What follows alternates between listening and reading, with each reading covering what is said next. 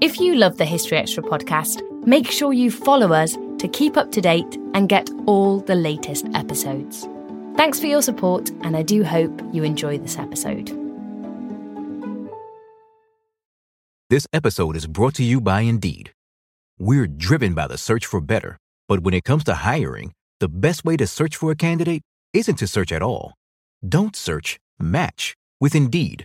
Use Indeed for scheduling, screening, and messaging so you can connect with candidates faster. And listeners of this show will get a $75 sponsored job credit to get your jobs more visibility at Indeed.com/historyextra.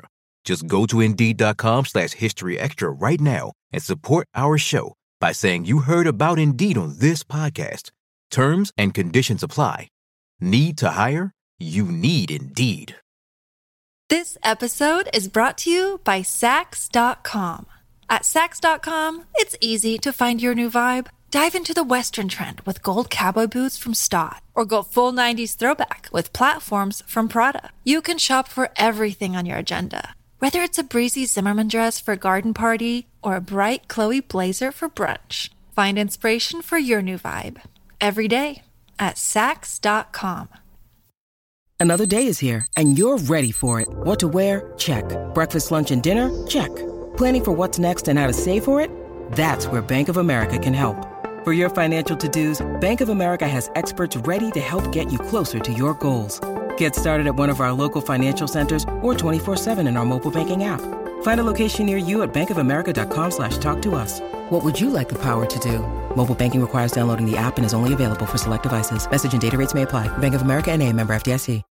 When you need mealtime inspiration, it's worth shopping Kroger, where you'll find over 30,000 mouth-watering choices that excite your inner foodie. And no matter what tasty choice you make, you'll enjoy our everyday low prices, plus extra ways to save, like digital coupons worth over $600 each week. You can also save up to $1 off per gallon at the pump with fuel points. More savings and more inspiring flavors make shopping Kroger worth it every time. Kroger, fresh for everyone. Fuel restrictions apply.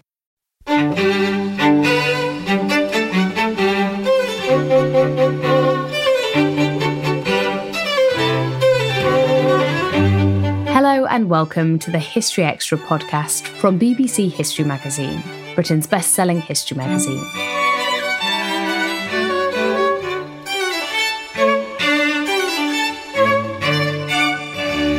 I'm Ellie Cawthorne.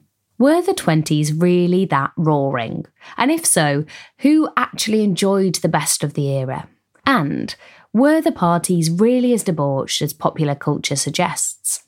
In this episode, Sarah Churchwell answers some of the big questions on the so-called Roaring Twenties. As always with our Everything You Wanted to Know series, our questions are drawn from a mixture of popular internet search queries and ones that you've submitted via our social media channels. Putting the questions to Sarah was Emily Bruffett. As we're talking about the 1920s, the question that I wanted to start with is one of our top internet search queries, which is, what actually was the Roaring Twenties? Well, I'm actually really glad that you asked that question. It's something that interests me a lot, is how vernacular phrases and how language evolves and why do we get these kinds of associations? Where do they come from?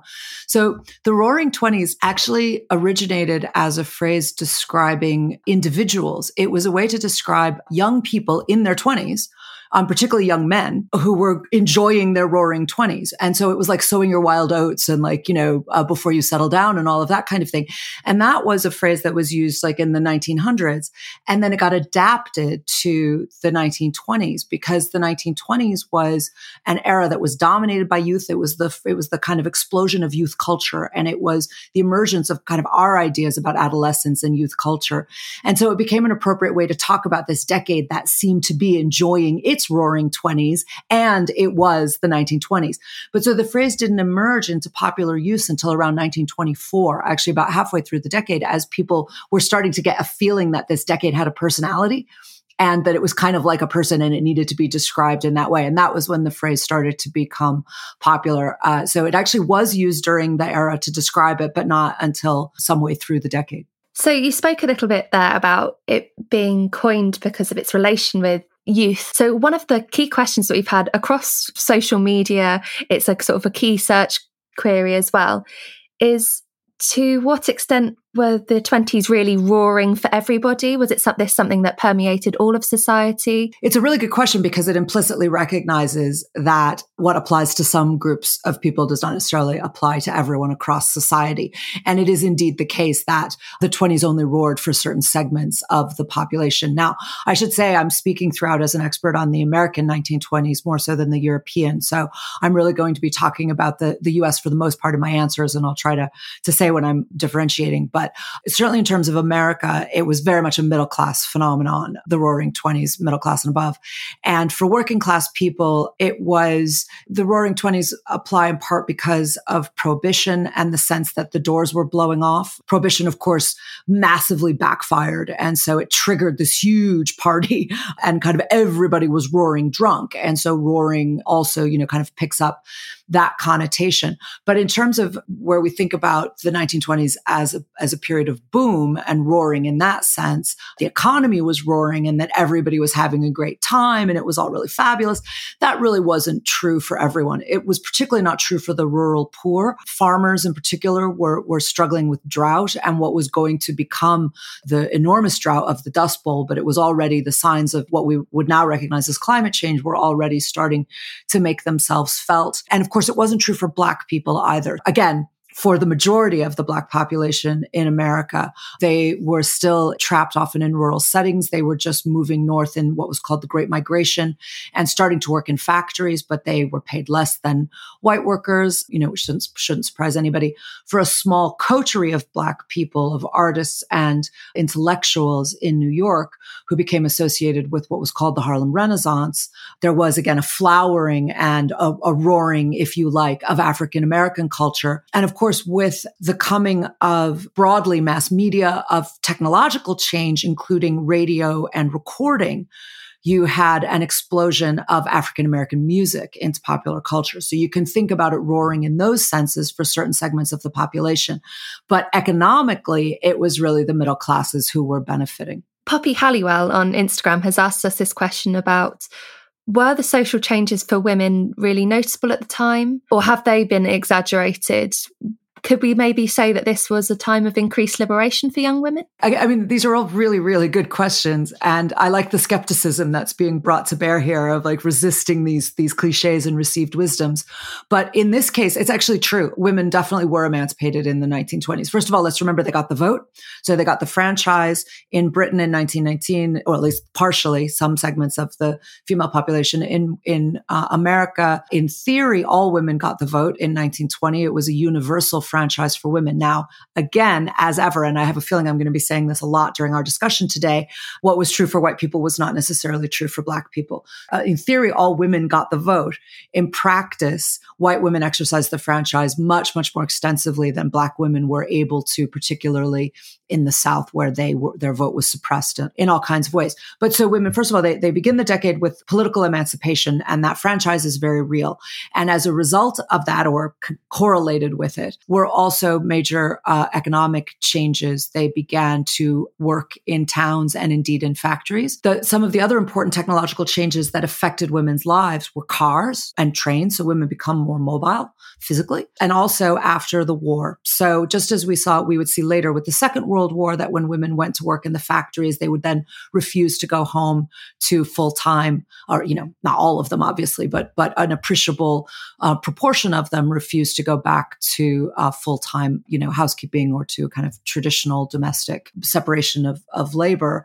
But you saw that not just after the Second World War, but after the First World War as well. So women had worked out of the home in both, of course, Britain and the United States to support the war effort, and then continued to work outside of the home afterwards. So you definitely see those kinds of changes and women becoming wage earners throughout the 1920s. Also, prohibition had its effects on women. Suddenly, young women were drinking in public in a way that they hadn't before. And smoking was a very real, again, social change that signaled autonomy and rebellion and social independence. And perhaps most importantly, contraception became much more widely available. And during the First World War, there were conversations, government programs actually around what they called hygiene. And hygiene was a euphemism for sexual health. And it was really about soldiers spreading venereal disease in training camps. And so there was a whole government educational program around sexual hygiene, which involved reproductive care as part of it. So it meant that they had a program for condom use, and other kinds of contraception also became available. Rudimentary diaphragms and things like that became available for the first time. And there's a lot of evidence in the records that were left, people's journals and, diaries and letters, that these were widely used. So absolutely, women in the 1920s, young women had a very, very different experience than their mothers had. And it's not an exaggeration. It's not a myth. So you spoke a little bit there about a sort of sense of skepticism coming across in the questions. And I think this is definitely true in one from Hantira2000 on Twitter, who's asked, was there a true sense of optimism in this period, or is that a myth? And it's also a question that leaks onto Facebook, where one of our users would like to know about reflecting on whether the US Roaring Twenties and the sort of sense of the lost generation, how they compare. Yeah, so really, really good questions. Whether there was a true sense of optimism, it's a little bit hard to answer that question because it calls for a massive generalization about an entire country, right? And historically. So for us to say that we can say how people felt 100 years ago, obviously I can't really do that. What I would say is that, and also, of course, things change over the decade. So what I will say is that at the beginning of the decade, there was an enormous amount of anxiety. It is not the case that on January 1st, 1920, everybody went, this is going to be great. There was an enormous amount of lingering anxiety after the war. America was in a recession, a serious recession, and the pandemic wasn't over yet, a feeling that we can all very much sympathize with. So before our pandemic, I think we had a tendency to look back on it and think, oh, the Spanish flu was over by 1920 and everybody was just ready to party, if we thought about the Spanish flu at all, which mostly, we didn't. But now we can recognize much more clearly that they didn't know if it was over yet. They were like watching the headlines, scrutinizing new cases of outbreaks. You can go see it in the early headlines of 1920. They're like, ooh, 200 new outbreaks there. And it looks exactly like our headlines now of like, oh, do we have to watch this? Is it about to happen again? So an enormous amount of anxiety at that point. By the mid-20s, when the boom was off and running, yes, there was definitely a widespread sense of optimism. And you get, and a really kind of jingoistic, certainly in America, a jingoistic optimism, this sense that again, we would see in America after the Second World War, this post-war American hubris, this sense that America's cracked it, like America's winning. And we know we've got the economy sorted and our way of life is going to dominate and nothing can go wrong. And a little bit like Gordon Brown's notorious promise that the days of boom and bust were over. There was a clearly recognizable sense, certainly in America, that this could go on forever, that happy days are here and we don't have anything to worry about. Just as the economy didn't affect every segment of the population positively, so that sense of optimism did not go all the way through society. Let's remember that as we talk about the Roaring Twenties and the fun of the Jazz Age, let us not forget it was also the age of the Second Klan, which was on the rise. Lynching numbers were on the rise. Black people were being terrorized, intimidated, driven out of the South, driven north. And the KKK as a terrorist organization was itself responding to intense cultural anxieties of its own. I'm not defending those, as I hope is clear, but any kind of white supremacist movement like that is an anxious response to cultural change. It just responds with violence and horror. And so again, I hope it's clear I'm not defending it. But so there's lots of evidence of an age of anxiety and of reactionary responses, deeply conservative backlashes to all of this change. You can't call the KKK an optimistic group, right? I mean, that's not what it is as an organization. And so, what you see is that the 1920s was a time of tremendous social upheaval and of tremendous change. And that some people will greet that with optimism. Some people will greet it with horror and dismay. So Siobhan O'Farrell on Facebook has asked us about, was the preceding decade of war and the virus, was that a major influence on the development of the Roaring Twenties? Or would something similar have happened anyway, perhaps due to the spread of media, radio, silent movies, and the auto industry? Again, a really good question. I'm so impressed by these questions, and I'm not just being polite to your audience. I mean, these are really, really smart, as I will probably say more than once, the ways that these questions are all resisting kind of cliches and saying, well, is this really the way it happened? So first of all, remember that in America, the First World War did not last for a decade. So the United States entered the war in 1917 and ended the war in 1918 with everybody else. So we had 1 year of war, and that's really, really important. It's the major difference between the American 1920s and the European 1920s. We had nothing like the cataclysm of war that Europe experienced. Our generational kind of rupture in that sense, where a generation of young men was wiped out, was actually the Civil War in the 1860s, which was the 1920s grandparents. So the Civil War was to them kind of as World War II is to us. So they would have, in America, they would have seen the Civil War as the time of great cultural trauma. And the First World War was a trauma, but a much lesser one. And so that's really important to bear in mind. The virus is a really interesting one because of our current situation. Historians are really reassessing that. We're all looking back to see whether we got it wrong and to what degree were we making unwarranted assumptions that our understanding of the pandemic now would make us go back and reassess. But it is certainly the case that the war was viewed more obviously as a proximate cause for these changes than the pandemic was at the time. People weren't talking about the flu as something that had changed the world the way that we are talking about our pandemic as something that has changed our society. You don't see those conversations at the time. The really good part of the question then is, would other factors in the Roaring Twenties have created that change anyway? Now, I can't really adjudicate that. It's a hypothetical, right? Can I say for sure? No. But if we just turn the question around and say, were there other equally important factors to making the Roaring Twenties roar? Was it just the war, or were there other major factors? The other major factors are huge and often underestimated. So yes, the media is incredibly important to the way that the Roaring Twenties emerged, and the auto industry. These technological and industrial changes, the emergence of mass culture. I often say that the 1920s is the emergence of American society as we would recognize it today, as a kind of modern version of modern America in a way that we would recognize emerges at that point. It's dominated by consumer capitalism. It's dominated by an explosion of corporate capitalism driven by technological change.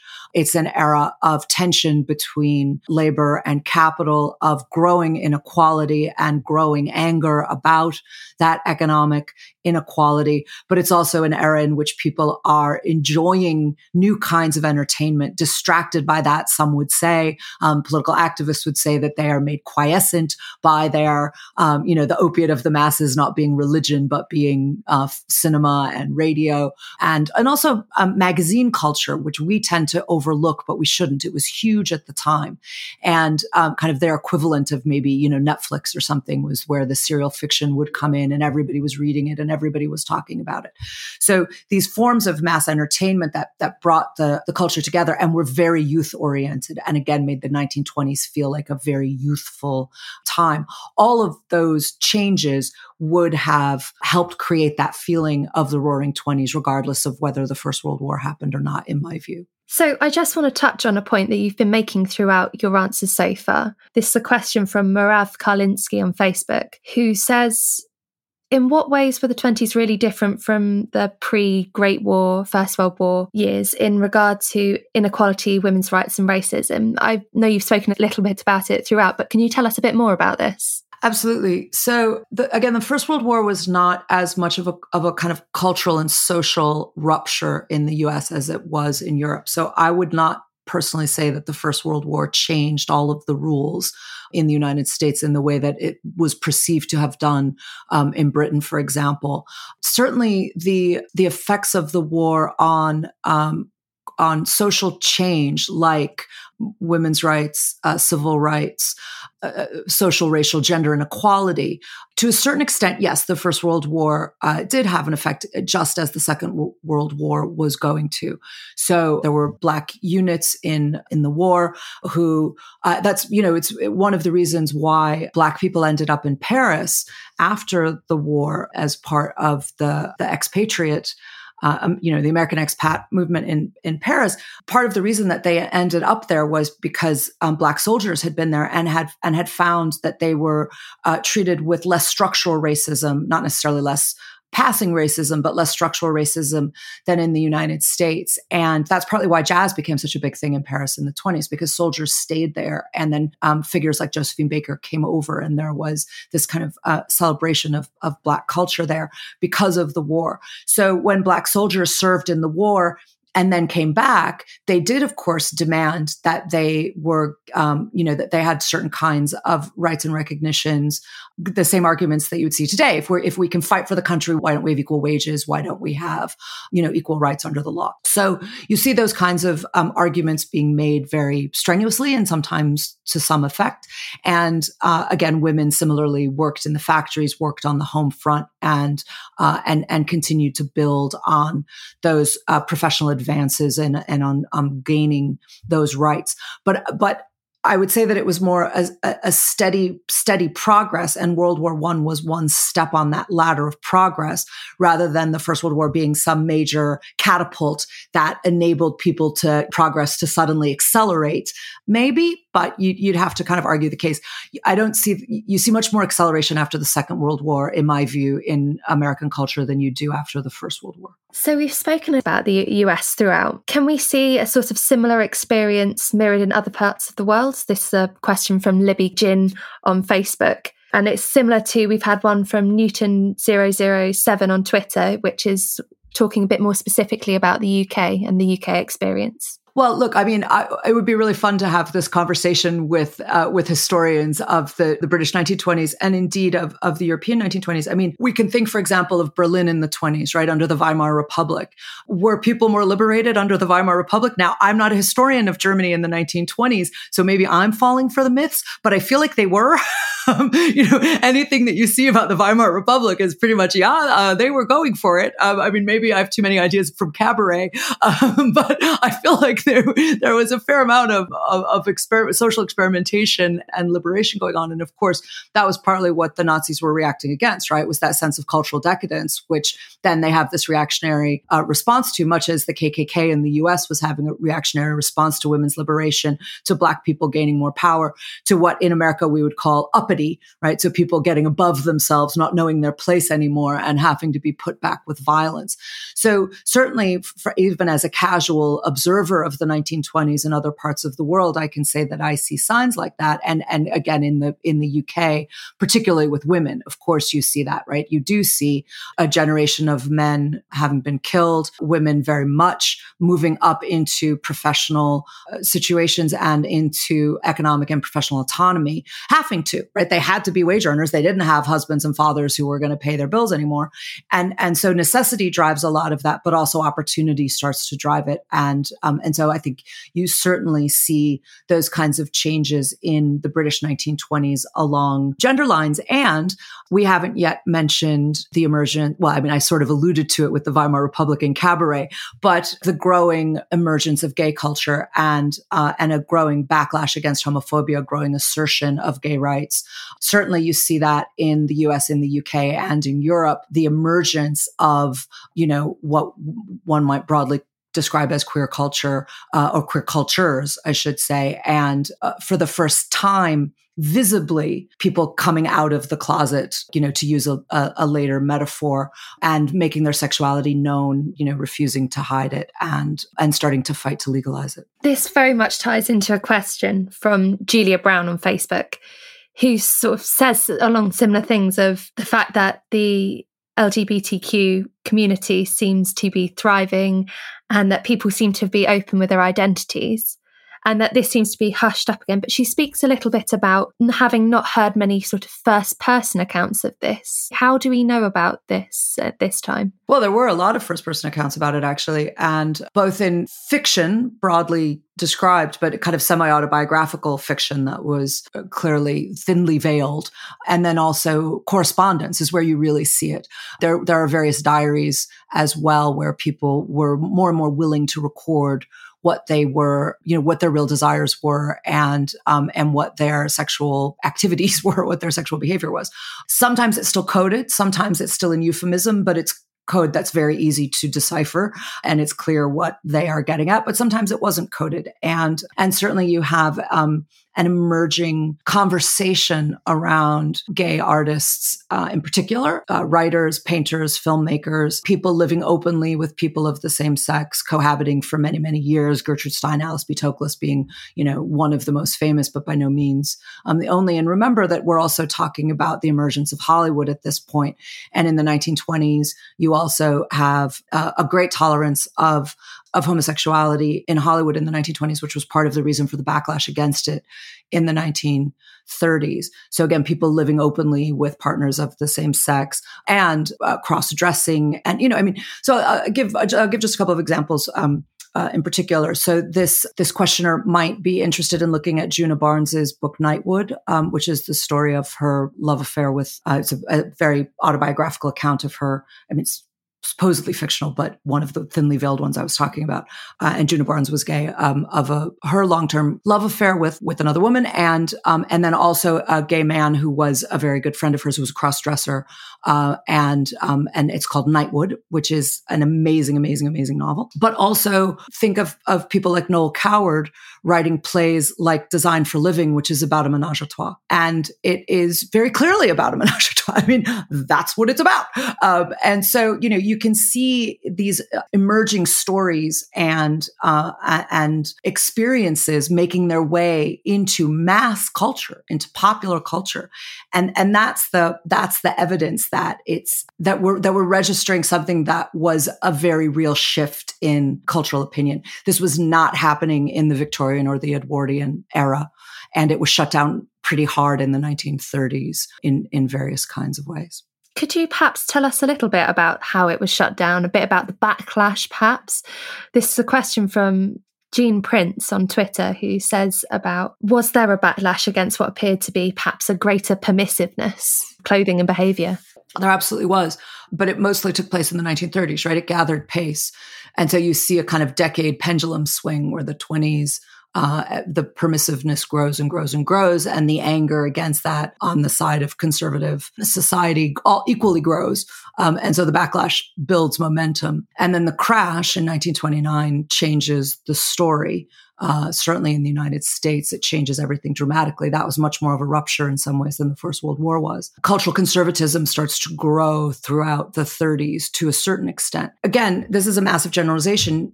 And it doesn't hold water very far because it's only true for certain parts of society. All of these generalizations are only ever true for certain parts of society. So yes, you have a conservative backlash in the 1930s, and I'm thinking of things like, for example, the rise of the Hays Code in Hollywood, which is written in 1930 and implemented in 1934. Which is the famous one where people can't be shown having sex and they can't be shown having drugs and they can't be shown benefiting from immorality and all of this stuff. And so these deeply conservative rules about storytelling in Hollywood. And of course, homosexuality is right out. Forget about that. And adultery can only be shown if people are punished for it and they can't be rewarded. That has to be the wages of sin. And so you get those kinds of conservative strands, but it's also a time of great socialist activism. It's a time it's the only time in America when the Communist Party made any real inroads. And so there are resistances to the backlash, right? So it depends on how far you zoom in on the culture. If you take a huge panoramic shot back, you might say the 20s are permissive and the 30s are conservative. But as soon as you start to zoom into the 30s, you see all kinds of permissivenesses and resistances and rebellions and revolutions happening at the same time. There's always that kind of cut and thrust. Socially, in a big country like America, you're always going to get that. Rach Hopkins on Instagram has asked us, were the 20s as debauched as they seem to have been in the films and things? Yeah. Yeah, it's pretty debauched. Again, look, it's all relative, right? Was it debauched compared to our ideas of debauchery? Probably not. Things have moved along since then. It was very debauched compared to Victorian and Edwardian ideas of morality. Absolutely. So, you've got a rise of of narcotics, of recreational drug use. Cocaine was very, very popular. And again, I'm going to keep caveating this because I have to, among certain segments, right? So among the urban middle class, but yeah, and particularly, as you would expect in bohemian, quote unquote, circles. But there was, a fair bit of recreational drug use of a kind that had not been popular in the United States before then. As I say, cocaine in particular, but also heroin, marijuana. Each of these drugs was troped as being, they were kind of ethnically coded. And so marijuana was very much seen as the drug of Black people, somewhat the drug of Mexicans. You haven't seen the waves of Latin American immigration in the US yet at that point that we would see later in the 20th century. So it's really denigrated as the drug of Black people and criminalized as the drug of Black people, starting to make untenable generalizations, which I have to stop making because they again, these things break down as soon as you try to make them. Anyway, short answer is yes, it was debauched. There was much more sexual experimentation and permissiveness, for want of a better word, than there had been before. There was, as I've said, there was a rise of much more readily available contraception. And so people enjoyed themselves. And we haven't really talked about prohibition, and prohibition is really, really important here. There was public drunkenness became permissible for the first time in the United States and became cool for the first time. And as part of a backlash against prohibition, which massively backfired. So that, of course, by definition, it created a more permissive society, except for the people who were on the side of prohibition, who were trying to be repressive. So again, you get this kind of tug of war all of the time in American culture broadly, but certainly in the 1920s, that tug of war was very, very pronounced. So this brings us on to a question from Chasing Waterfalls from Instagram, who said, what did they actually drink in this decade? Oh, this is such a good question. This is my favorite question. I can answer this question for hours. We could do a whole podcast just on the alcohol of the 1920s. So we're going to try to make this a shortish answer.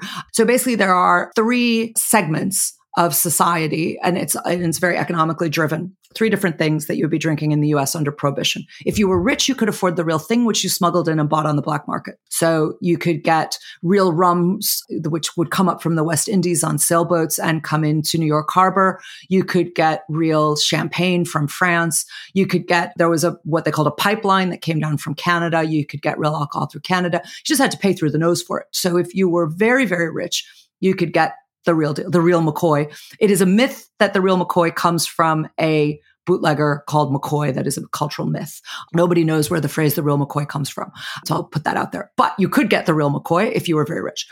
If you were very poor, they drank gasoline, they drank turpentine, they would literally mix kind of gasoline and water, and they drank these incredibly lethal combinations that were sold on the street as bathtub gin or bootleg gin or as moonshine. That's if you were the urban poor. If you were the rural poor, you drank homemade moonshine.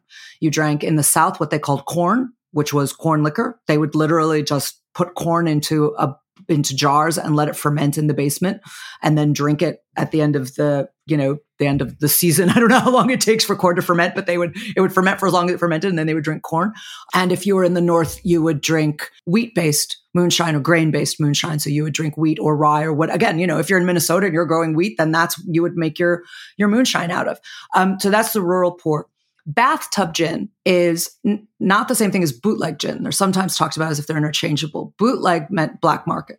So anything could be bootleg alcohol. It just depends if it just meant that you bought it on the black market. So you could buy the real thing as bootleg gin. You could buy bathtub gin as bootleg gin, or you could buy moonshine as bootleg gin. It all just means you got it on a black market. But bathtub gin was really the drink of the middle classes. And what bathtub gin was that what you would do is you could get 100% alcohol. You could get, I think it's ethyl, I always mix this up, but ethyl alcohol, which I think is the safe one. The chemists listening will correct me if I'm wrong. I think that's right. Anyway, you could get the safe ethanol alcohol because chemists were allowed to sell it for medicinal. I'm doing scare quotes there, very much air quotes, medicinal purposes. You could sell pure grain alcohol. And that's what, by the way, that's how Jay Gatsby gets rich in The Great Gatsby. He's selling pure grain alcohol from his drugstores. It's one of the many, many cons that he's involved or crimes that he's involved in, but that's one of them. Anyway, so you could sell pure grain alcohol and you get it from your chemist, and then you had to dilute it and flavor it yourself. And everybody had recipes for gin. They passed around by word of mouth. And Scott Fitzgerald wrote one down, and in 1922, which is the year in which Gatsby is set, and they knew how to make it, but it was supposed to be made. It was supposed to be distilled right? But instead they're kind of making it with a spoon, which is not how you're supposed to make gin. So what they would do is they would just try to like mix what they would try to dilute it themselves. So they would add water and then they would add some oil essences. They would add like oil of juniper to try to make it taste like gin, and then stir it with a spoon and hope for the best. And it tasted awful. And it was unbelievably potent because they were starting with 100% alcohol and they were getting it down to about 80% alcohol. So, and that is why most of the Americans who were drinkers in the 1920s did have raging alcohol problems later in life or die young, because they were drinking very dangerously high levels of alcohol. But they weren't the ones who were going to hospital screaming that they were going blind. They would have alcohol poisoning just because of the concentration of alcohol, but the alcohol per se was safe. It was just too much of it. But the people who were going blind were the poor people on the streets who were being given what they were told was bathtub gin, but had been cut with turpentine, had been mixed with gasoline, had various other kinds of poisons added to it to either make it taste like alcohol, to cut through something, or because it was cheap. I mean, always because it was cheap, right? So the equivalent is very much with recreational drug use today. If you can afford to get very, very, tested, safe, pure cocaine or heroin from your drug dealer, then you might be safe. But if you get too pure a hit, it will still kill you. Or if you're buying cheap stuff on the streets, it will be cut with poison and you don't know what you're getting. And those were the people who were ending up hospitalized. That's what happened. Still to come on the History Extra podcast. So the first transatlantic broadcast was of a musical. It was a London symphony that could be heard in New York, which they saw as this amazing thing that we're listening to music in real time across the ocean. This is so incredible. This episode is brought to you by Indeed. We're driven by the search for better, but when it comes to hiring, the best way to search for a candidate isn't to search at all. Don't search, match with Indeed. Use Indeed for scheduling, screening, and messaging so you can connect with candidates faster. And listeners of this show will get a $75 sponsored job credit to get your jobs more visibility at Indeed.com/HistoryExtra. Just go to Indeed.com/HistoryExtra right now and support our show by saying you heard about Indeed on this podcast. Terms and conditions apply. Need to hire? You need Indeed. We don't always realise just how much our negative thoughts and experiences stick with us and weigh us down. You may find your brain constantly running through a highlight reel of bad moments. That comment your friend made last week that hurt your feelings. That frustrating thing your mum does. Or that silly thing you said in a meeting. Maybe it's time to get it all off your chest. Whether it's a tiny annoyance or something much bigger, talking about it can give you some relief and lead you to a potential solution. That's where therapy comes in. It's a safe space to share whatever's weighing you down and learn to process it, so your internal highlight reel can focus on the good stuff. And BetterHelp offers affordable online therapy on a schedule that works for you. Connect with a licensed therapist by text, phone, or video call. Start the process in minutes and switch therapists anytime. Let it out with BetterHelp.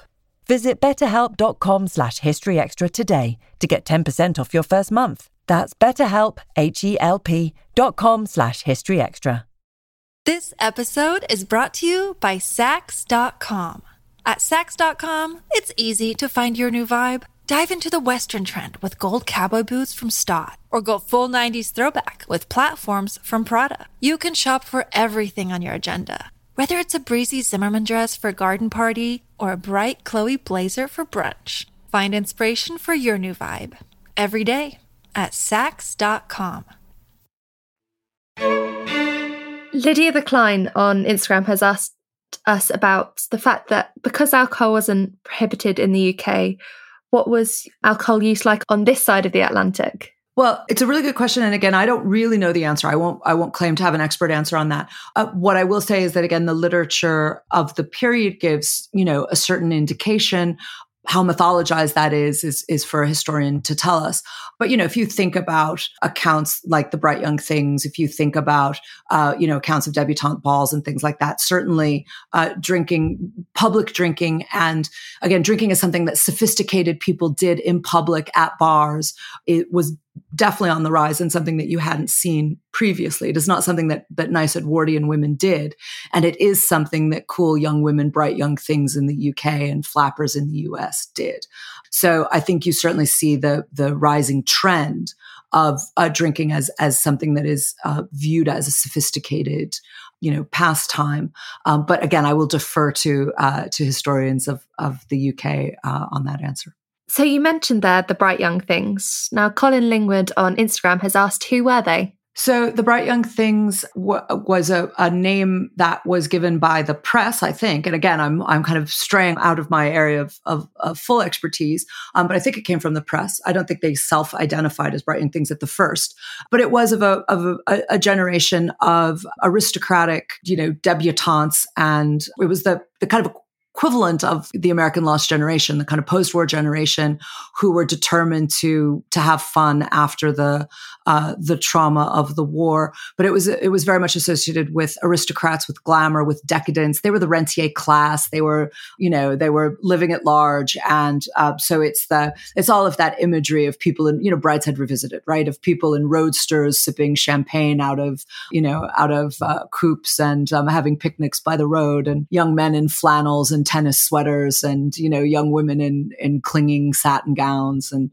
that whole image, which of course is the late 20s and goes into the 30s. And Brideshead Revisited is a story really about the 30s, not about the 20s. So we're starting to blur our boundaries here a bit. I'm pretty sure the Bright Young Things is a late 1920s phrase, but once again, I will have to defer to UK historians to correct me on that.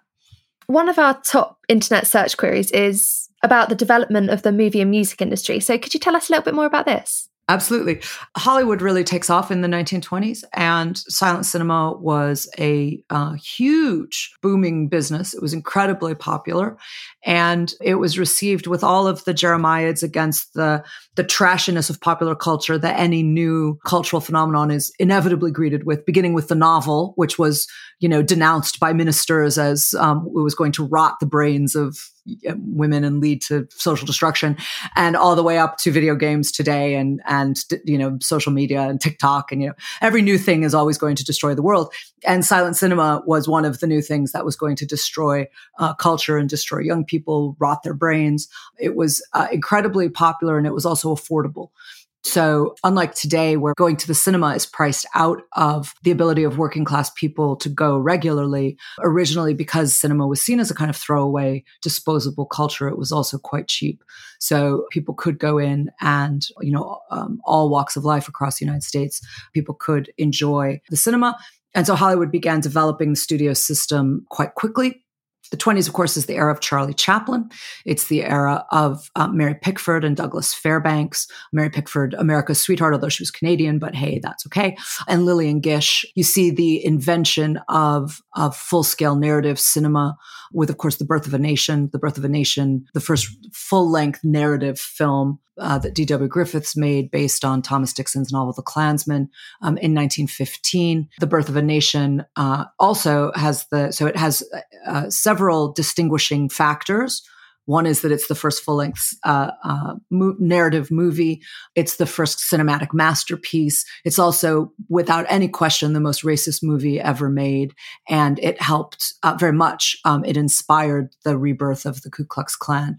So it did probably did more harm than maybe any other single film as well. I mean, I would struggle to think of another film that did quite as much damage as The Birth of a Nation did, but it was wildly popular, and it kicked off narrative cinema, and after that, people were just scrambling to make it. So Hollywood was creating systems where it could start to churn this stuff out. And again, because you've got various kinds of new technological innovations that make the transportation of cinema, of anything, of any consumer good, mass transportation becomes possible. So you've got automobiles, you've got trucks, you've got trains, so you can get them everywhere. You can, set up a movie house and whatever was your local vaudeville theater or whatever, you can go see these movies. So that exploded in the early 1920s, and then sound comes in 1928 to revolutionize everything. Music as well. So the first recording devices, radio becomes, of course, the BBC was founded in 1922. The first transatlantic broadcast happened soon afterwards. They were struggling for content in ways that, again, would be familiar to us with the new technology. How do you fill it with content as they tried to figure out what radio should do, what it was for? It wasn't initially, they didn't instantly go to news. They didn't instantly go to radio performance or radio plays, but they did go very, very quickly to music. So the first transatlantic broadcast was of a musical. It was a London symphony that could be heard in New York, which they saw as this amazing thing that we're listening to music in real time across the ocean. This is so incredible. So they went very quickly to music, and recording devices, of course, became popularized at the same time. We have gramophones and early, not vinyl LP, but wax. So you have wax records, and you could play popular songs on the gramophone. And so this is when we have the earliest recordings of popular music. In particular, two things happen in terms of music in America. One is the explosion of Tin Pan Alley, because again, you can record it. So what had been in the teens very popular, the songs of Irving Berlin, George M. Cohan, these really popular songwriters with their Broadway hits, which would then get popularized across the country with sheet music. So you would get your songs and everybody, somebody would play it on the family piano and everybody would gather around the piano and sing the song. And then that gets transformed by the increasing availability of records. So on the one hand, you have American popular music, Tin Pan Alley musical, what will become the American songbook in the 30s and into the 40s and 50s is in its seed form in the 20s. And the other major thing, of course, is the birth of the blues. Now, of course, the blues were born on slave plantations. That's where the blues was actually born. But the music industry around the recording of the blues happens in the 20s when Black musicians migrate up from New Orleans, up the Mississippi to Chicago, my hometown, and they set up a blues recording industry in Chicago and begin recording the earliest blues. And this is where we have the great recordings that, thank God, captured some of those great early blues musicians. And so that was also exploding at the time in the 20s. And of course, figures like Louis Armstrong are getting their start as well. So not just blues, but jazz. And we could do a whole thing on jazz, which is a whole nother subject. But so that's also, of course, being recorded and popularized at the same time. We've been talking about it as the Roaring Twenties, but it is, of course, also the jazz age. Sarah Henderson on Facebook has asked us a bit about what was the fashion like in the 20s? And this kind of links into a question from Kate Scattergood on Twitter, who talks a little bit about the drop waist fashion trend as well. Yeah, I'm glad this question got asked because we have this assumption that certainly in America, but I think in Britain as well, that women were wearing short dresses from the off. And that basically from, January 1st, 1920, women were in skirts that were knee length and fringed and sequined and, the feather boas and the whole 9 yards. But as with anything, this trend evolved. So that image that a lot of us have fixed in our heads of what the 1920s flapper looked like is actually from very late in the 20s. That's really from 28, 29. It's right at the end of the decade. And what actually happened in the US is that when women got the vote and prohibition came in, it is true that women's hemlines shot up in 1920. They went from being ankle length in 1919 to being close to the knee, just below the knee in 1920. But then they precipitously dropped back down again. And it didn't last very long at all. It was as if, when you look at the fashions of the time and you look at the pictures as they progress month by month, it's almost as if America was kind of like testing the water and then it shocked itself, like almost like a woman pulling up her skirt and then going, oh no, and then like dropping it again, as if like I've just gone too far. So it's if the culture was kind of testing the water and discovered that was just too much too soon and it was not ready for women to have skirts that short.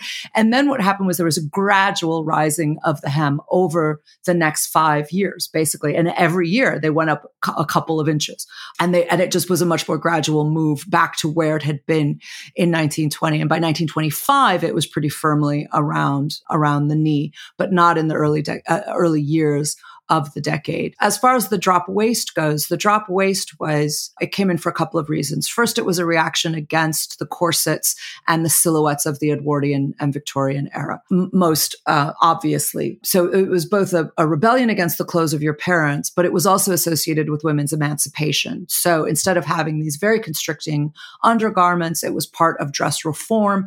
It meant that women were uncorseted. Now, they would still often wear corsets underneath those drop waist dresses because unless you have a very certain kind of figure, drop waist dresses are difficult to wear unless you've actually really restricted yourself anyway. So they would still wear various kinds of restrictive undergarments, depending.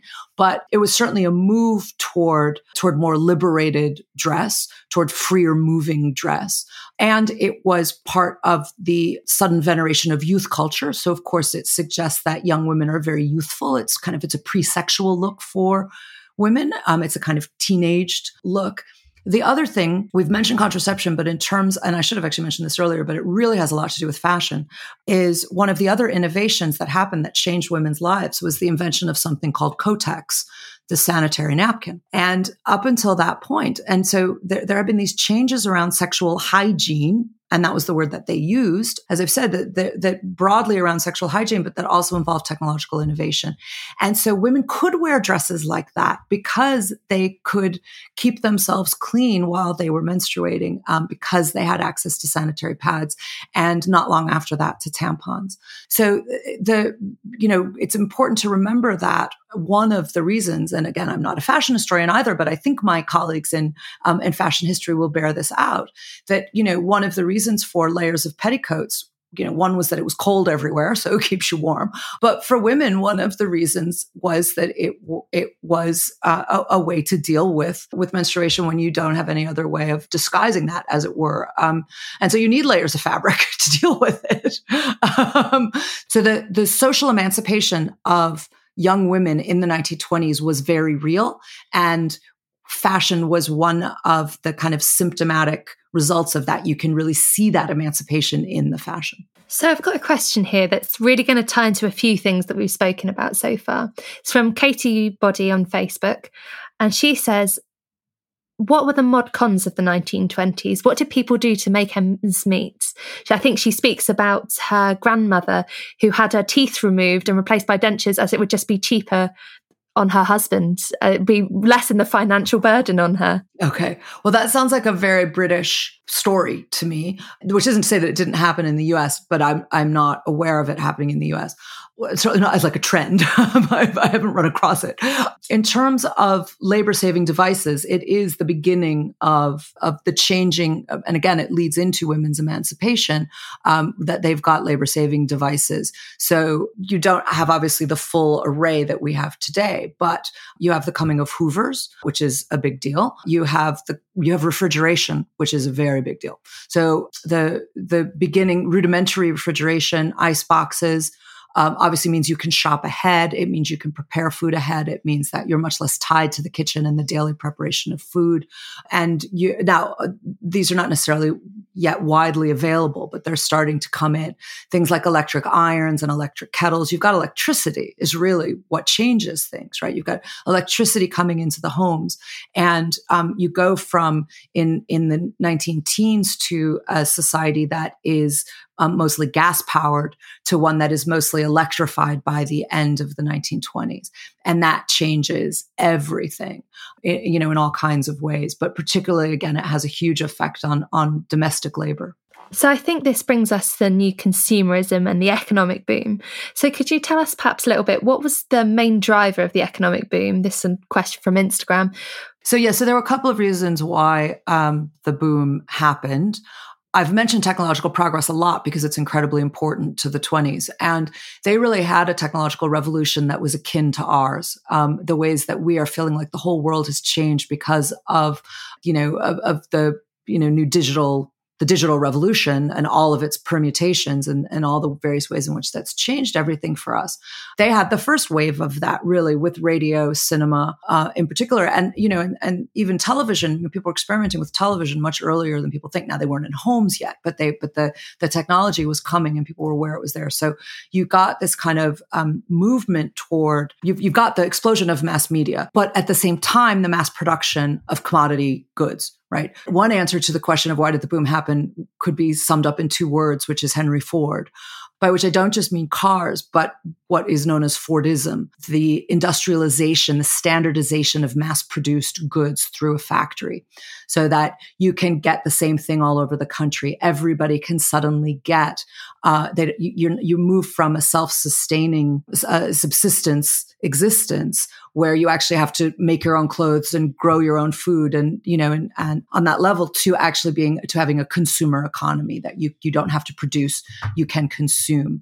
That's an incredibly important part of the boom. I've mentioned the electrification of the United States. That was also really, really important. It means that you can work outside of daylight hours. It means that your relation to labor and the growth of the office class, the professional class, can really increase. There was also very, very cheap credit at the time, and there was a stock market bubble. So the stock market was not regulated. It was radically unregulated. And so what they thought was a boom turned out to be a bubble. It was actually driven by speculation, and a lot of it was driven by swindling and fraud. The original Ponzi scheme happened in the early 1920s. Charles Ponzi was a swindler who was arrested in 1920, but Ponzi schemes as such did not stop, and they just changed their form.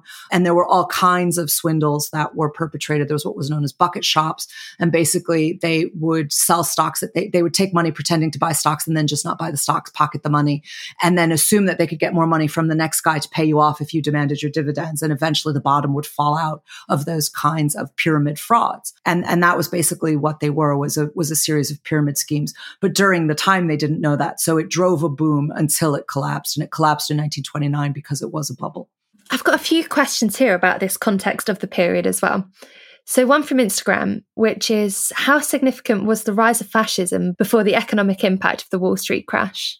That's a really good question. The answer is going to be different in the United States and in Europe. Fascism, as a word, emerges into English in 1921 with Mussolini. Right, so it's Mussolini who of course uses the term to describe his party, and as he comes into power as he comes onto the world stage in 1921 and seizes power at the end of 1922, fascism makes its way into English, and you start to see people talking about this new political movement called fascism. It is, of course, 1922 is also, of course, the time at which Hitler also begins to make it into the news as this new political force in Germany, and they're kind of watching him warily, and they start to see the associations. When fascism came into the cultural conversation in the United States, it was at exactly the same time that the Second Klan was on the rise. And the word fascism in the United States begins to be used at the same time to describe the Klan. So they start to say, if you want to know what this fascism thing is that this guy Mussolini is doing in Italy, it's like the Klan. And then they also say, if you want to know what this new thing, the Klan, is, because it was new in America as well. So if you want to know what this new thing, the Klan, it's like what Mussolini is doing in Italy. So they just defined it reciprocally, and everybody understood them as being the same movement. They were ethno-nationalist, paramilitary groups. So, I mean, that's what they were. So they saw them as being very much the same. And indeed, the Klan, although the Second Klan was anti-Catholic, early on, it tried to form an alliance with Mussolini. It didn't take, but they tried. So they actually were trying to create kind of international fascist alliances. So there was a lot of worry about it in the early 1920s. There was a fair amount of discussion around fascism, but then it started to drop out of the American political conversation, and it was taken over by the concerns around the crash, certainly by the end of the 20s. But it never dominated the American conversation. It's very discernible. It was there. People were worried about it. They were watching it. But America in the 1920s was very isolationist. It was an isolationist time, and it was a restrictionist time. It was anti-immigration, very strenuously anti-immigration. This is when America instituted its first major racial quotas, began in the early 1920s, racial and ethnic quotas in the early 1920s and through to the 1924 Johnson-Reed Act, which was a piece of restrictionist immigration. And it was on the basis of that 1924 National Origins Act, which just put ethnic quotas on immigration based on the nation of your origin. It was on the basis of that law, for example, that German Jews fleeing Hitler were turned away from the United States because the quota had already been filled. So even 20 years later, that law had not been changed. So mostly what you see in America at that time is the popularity of ethno-nationalist isolationism. It was very, very popular and very mainstream. Conspiratorial anti-Semitism was, by which I mean the idea that there was a Jewish conspiracy trying to take over the world, that the Protocols of the Elders of Zion, which of course is a fraud, that it was real, that it was true. This was promulgated by Henry Ford. So all of that was very, very mainstream. And it was associated very strongly with a slogan called America First. And America First was an incredibly popular slogan in the 1920s. It was absolutely everywhere. When Donald Trump resuscitated it, people thought that it was something that had begun with the Second World War, but it was actually something that began with the First World War and was popularized throughout the 1920s. So all of the things that we associate with America First, they also associated with America First. And that was basically what you saw in the 1920s. So there was concern about fascism in certain quarters, but by and large, it was an isolationist and economic protectionist, ethno-nationalist moment in American history. I think that very much ties into another one of the broad themes. And it's a question that's been asked on Facebook. But what was the impact of mass immigration during this period? This Facebook user has specifically asked about specific immigration from Southern Europe. That is another very good question, and particularly around the specificity of Southern Europe, because that's actually really important. It's Southern Europe and Eastern Europe. That's what happens at this point in time. So, and Eastern Europe in particular, large groups of Jewish migrants coming from various parts of Eastern Europe, what was becoming the Soviet Union, and then but other parts of Eastern Europe as well. So what happened was, this is a large and complicated story, so it's hard to summarize easily. But the response to mass immigration, so the question implies the right answer, which is that the face, if you like, of immigration had changed. So the first waves of mass immigration in the United States were in the 1840s and 1850s, and that was largely Irish and German. And that gave rise to this new thing called nativism, which was coined in the 1840s and 1850s to respond to these waves of Catholic immigration in particular. And then through the 1880s and 1890s, there was a backlash against immigration from Asia, particularly Chinese immigrants, which saw the Chinese Exclusion Act of the 1880s and acts of the 1880s that does what it says on the tin, right? Wholesale exclusion of Chinese immigration from the United States. And then in the early teens, the next wave of immigration comes, as your question rightly implies, from Southern Europe, and as I said, also from Eastern Europe. So now you get the waves of Italian immigrants in particular, and but from all over Southern Europe, and this fed into dominant ideas of scientific racism at the time, which were also known in America and in Britain as Nordicism. And Nordicism meant that Nordic people were racially superior to non-Nordic people, as they called them. And Nordic people was anybody from Northern Europe, and non-Nordic people was literally everybody else in the world. And so it was broadly, Nordic was used there sort of to mean Northern. And so Northern European good, everybody else inferior, subhuman, unwanted, stay home. These are the people who are going to be described as, and this is language that, of course, during that the Nazis would apply specifically to Jews.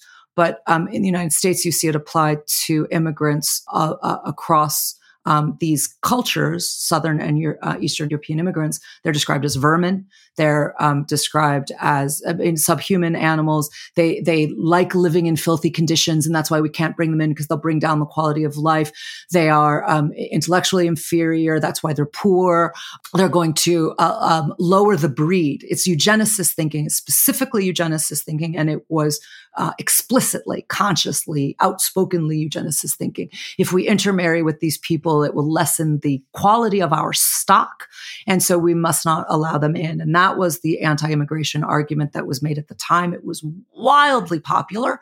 It was made in the name of America First, and it resulted in the passage of a series of restrictionist immigration laws in the early 1920s and through the 1924 National Origins Act, which was the Ethnic Quota Act that I mentioned. The other thing that this rise of waves of immigration from Southern Europe and Eastern Europe did was it spurred on the Second Klan. The Second Klan was not only an anti-Black white supremacist movement. It was an anti-immigrant group. It was an anti-Catholic group, and it was an anti-Semitic group. So throughout the 1920s, Jews were the victims of Klan violence. Immigrants, foreign nationals, were the victims of Klan violence, not just in the 20s, also in the teens running up to it, but throughout the 20s as well. So coming to the end of this episode, I've got a couple of key questions for you. One of them being, what really brought an end to this era? 3 words brought an end to this era: stock market crash. It was just over. And most eras don't end quite so abruptly where you know the day when it ended. But, October 29th, 1929, it was over. And Scott Fitzgerald later said that the Jazz Age jumped to its death from a 10-story office window, kind of thing, like that image of the stockbrokers and the bankers who supposedly were jumping to their deaths. That's also broadly a myth, by the way. There was not a spate of suicides. There were a few, but there wasn't a kind of epidemic of suicides of bankers jumping out of the window. There were a few, but yeah, that was what ended it. The boom was over, and within a year or 2 years, there was 25% unemployment across the United States. So you're not throwing parties with that. People were losing everything. They lost their businesses. They lost their homes, so-called Hoovervilles, which were shanty towns that people erected, who had formerly been middle-class professionals and were suddenly sleeping rough in tents. And this is when you get the explosion of migrant workers, of itinerant workers, because there simply isn't work at home anymore. And the depression was, the stock market depression was then exacerbated by a tremendous drought, which was known as the Dust Bowl, which took hold by the early 1930s. It was at its worst in the mid 1930s, but it was taking hold by the early 1930s. So you had tremendous drought and famine at the same time. So that brought an end to the Roaring Twenties quite violently. And so my final question to you would be, this is from Sam on Twitter, who has said, how has popular media influenced public memory and historiography of this period? Well, another excellent question for us to end on. We end as we begin with tremendously good questions. The media has hugely influenced public memory of the 1920s and historiography. It's only quite recently that some historiography, and I will say including my own, if I may, is beginning to push back against some of the myths and the cliches. Like, for example, that women were in short dresses all the way through the 1920s, which is just a myth and easily disproven if you just look at the newspapers. It's not hard. But people were quite lazy about it and willing to take these cliches from the end of the era and superimpose them. Hollywood has a lot to answer for. So, in particular, we could think about things like the Hollywood versions of Gatsby. So The Great Gatsby, filmed in 1970, I should know this, 1973, I should know. Jack Clayton's Gatsby with Robert Redford and Mia Farrow, and Bruce Dern wildly miscast as Tom Buchanan. I'll just put that out there. And then, of course, Baz Luhrmann's more recent adaptation in 2013 with Leonardo DiCaprio. These, totally unrealistic, totally absurd depictions of the 1920s that, would have had Scott Fitzgerald absolutely hooting with laughter. And, he and Zelda walked out of the silent film. The first film of Gatsby was in 1926, and he and Zelda thought it was so awful that they walked out of it. So I can't even imagine what he would have made of Luhrmann. He would have been furious about the way that it took his alcoholism and turned that into Nick Carraway. He would have absolutely hated that, but that's different from the 20s. But he also would have just hooted with laughter at the way it depicted the 20s. I mean, look, it wasn't yes, they were partying, but I mean, it wasn't like surreal, it was still life. They were just having great parties. So it's been wildly mythologized and actually in some ways, as is often the case, historians will tell you that the reality is more interesting than the myth. And that's why we do what we do, because when you dig into it, the history is actually more interesting, and what people were really doing, and the tensions and the contrasts and the ways in which we can see various kinds of trends and cultural ideas emerging is fascinating. And the myths are just cartoons, really.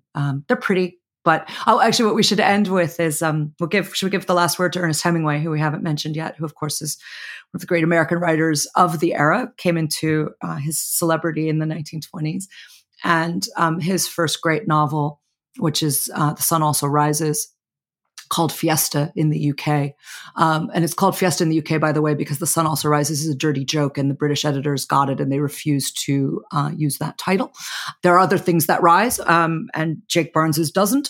And that's why it's called The Sun Also Rises. And it's exactly the kind of Prayer Isle joke that Hemingway liked to make. Anyway, the last line of The Sun Also Rises is, I think, is what we should give the last word to the question of how the media has influenced our ideas of the 1920s. And that line is, isn't it pretty to think so? That was Sarah Churchwell, Professor of American Literature and Public Understanding of the Humanities at the School of Advanced Studies, which is part of the University of London. Thanks for listening. This podcast was produced by Ben Hewitt, Jack Bateman and Brittany Colley.